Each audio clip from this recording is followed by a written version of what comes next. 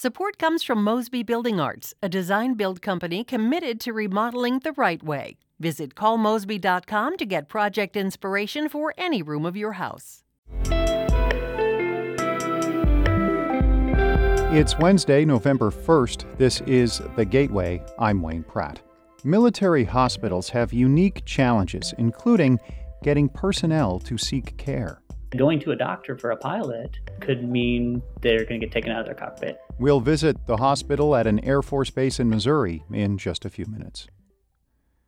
A panel of Missouri appeals court judges has upheld most of a circuit court judge's rewrite of abortion rights ballot summaries. Noah Taborda reports. Last month, Cole County Judge John Beadham modified the summaries which said proposed constitutional amendments allowed dangerous and unregulated abortions until live birth. Secretary of State Jay Ashcroft appealed the decision, arguing the court strayed from its rule by doing so. The appeal court has now ruled the circuit court was right to make many of the changes, but the ruling also will reinsert a summary of a non-discrimination provision in the initiatives that Beadham left out. Ashcroft is expected to appeal the decision to the Missouri Supreme Court. I'm Noah Taborda. Some St. Louis residents are fed up with bad drivers, car crashes, and pedestrian deaths from vehicles. St. Louis Public Radio's Lucretia Wimbley has more on the city's infrastructure and mobility plans for high-traffic areas. City aldermen say new speed humps will be installed in the Old North neighborhood in 2024 after Mayor Tashara Jones signs off. Speaking on St. Louis on the Air, Crown Candy Kitchen's owner Andy Karanzev says the issue of people speeding near the intersection of his business poses a serious threat to customers and neighbors. People drive with no regard for anything but themselves. I tell people you shouldn't worry about getting shot in St. Louis. You should worry about getting T-boned. The Board of Aldermen recently approved several neighborhoods for speed humps, including the 14th Ward, 5th Ward, and Soulard. Officials say other neighborhoods also have speed hump requests in the works, but are not yet ready for the mayor's desk. I'm Lucretia Wimbley, St. Louis Public Radio. Most Missouri families cannot rely on public transit to get their children to Head Start. A new report finds 29 centers in Missouri are within a mile of a public transit spot, but just outside walking range for toddlers. City Mapping Initiative co-founder Abigail Selden says transit agencies could make those centers more accessible by extending bus lines. This is a powerful program that changes people's lives and that changes the economic trajectory of the communities in which they operate. And we can get all that just by moving a bus stop a couple thousand feet. Just under a quarter of the 335 centers throughout Missouri are within a walkable distance. The Environmental Protection Agency has appointed a coordinator to oversee the federal response to Cahokia Heights' chronic water issues. St. Louis Public Radio's Will Bauer reports. Beth Murphy, a 20-year veteran of the federal agency, will serve as the first coordinator for Cahokia Heights. Similar action was taken to address Flint, Michigan's lead contamination. Murphy's appointment comes after U.S. Representative Nikki Budzinski of Illinois asked the EPA in the spring to appoint the coordinator. Budzinski says she hopes the position can help maximize the federal government's response to long-standing problems with Cahokia Heights' sewage and stormwater systems. Our government owes these citizens, these constituents of the 13th District, the people of Cahokia Heights, a lot better. Residents have long dealt with sewer backups in their homes and standing water in their yards. Despite millions of dollars, residents say so far little has changed. I'm Will Bauer, St. Louis Public Radio. Black communities in parts of North St. Louis City and County will benefit from nearly $4 million in federal grant funding for programs to help reduce health disparities. Washington University and the St. Louis Integrated Health Network will use the money to increase the number of farmers markets that accept federal fresh produce vouchers. It will also provide access to community weight programs. And Dwelly Jolly is president of the St. Louis Integrated Health Network. We're hoping for the population that we're trying to reach, start to see a change in wellness and improved quality of life. Jolly says the grant also helps advance health equity in the region through community collaboration. Missouri says it has transferred nearly $40 million to the state's Veterans Commission from the medical marijuana program since its launch in 2018. That includes a recent transfer of $13 million. The money sent to the Veterans Commission will support the upkeep of Missouri's 7 veterans' homes. The Department of Health and Human Services also says it has shifted nearly $4 million from the adult use marijuana program to state agencies, including the Veterans Commission and the Public Defender's Office. Voters approved adult use cannabis a year ago.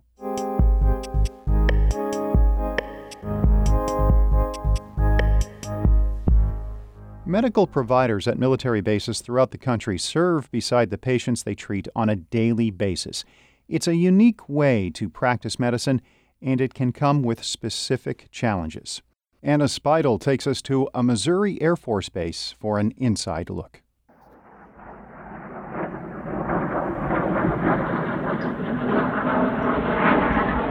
The 509th Medical Group Clinic at Whiteman Air Force Base in Knob Noster looks and feels a bit like a hospital.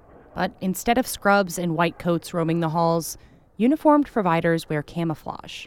Every so often, the scream of jets flying overhead mingles with the sounds of the clinic.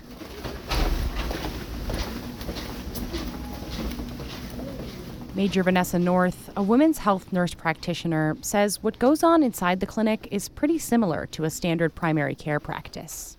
It's a low-risk population, low complication. You're doing a lot of screening and a lot of education on how to maintain it. But there are some parts, required trainings, for instance, that are a bit different. Like your chemical warfare stuff, and that it's like learning how to put on a gas mask.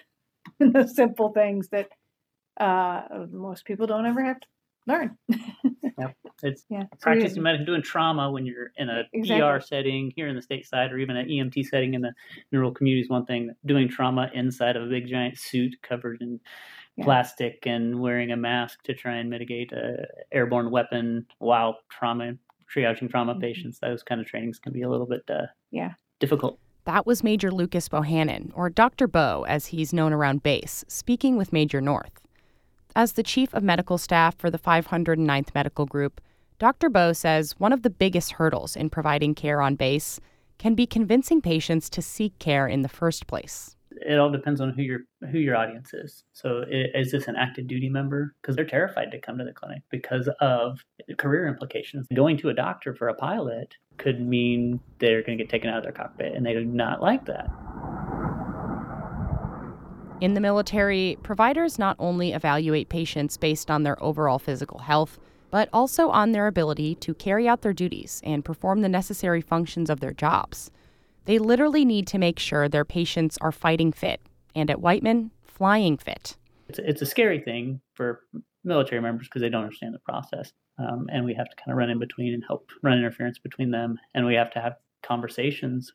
In fact, our commanders have extra authorization to ask medical questions.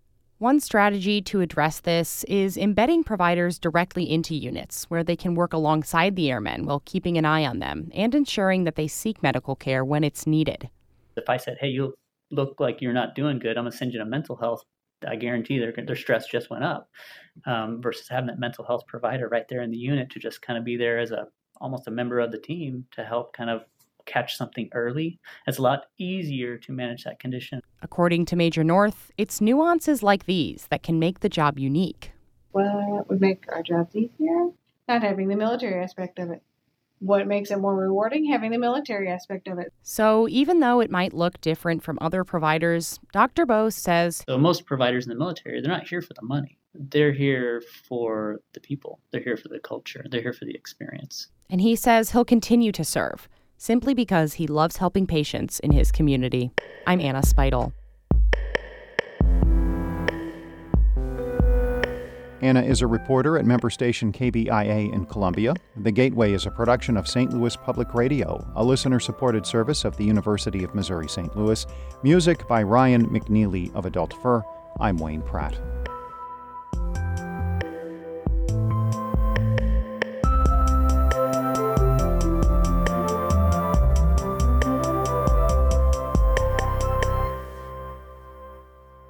Support comes from Missouri Forest Products Association, committed to sustainable and sound conservation of the state's forests, which support more than 41,000 Missouri jobs, resulting in a $10 billion industry. ChooseWood.com.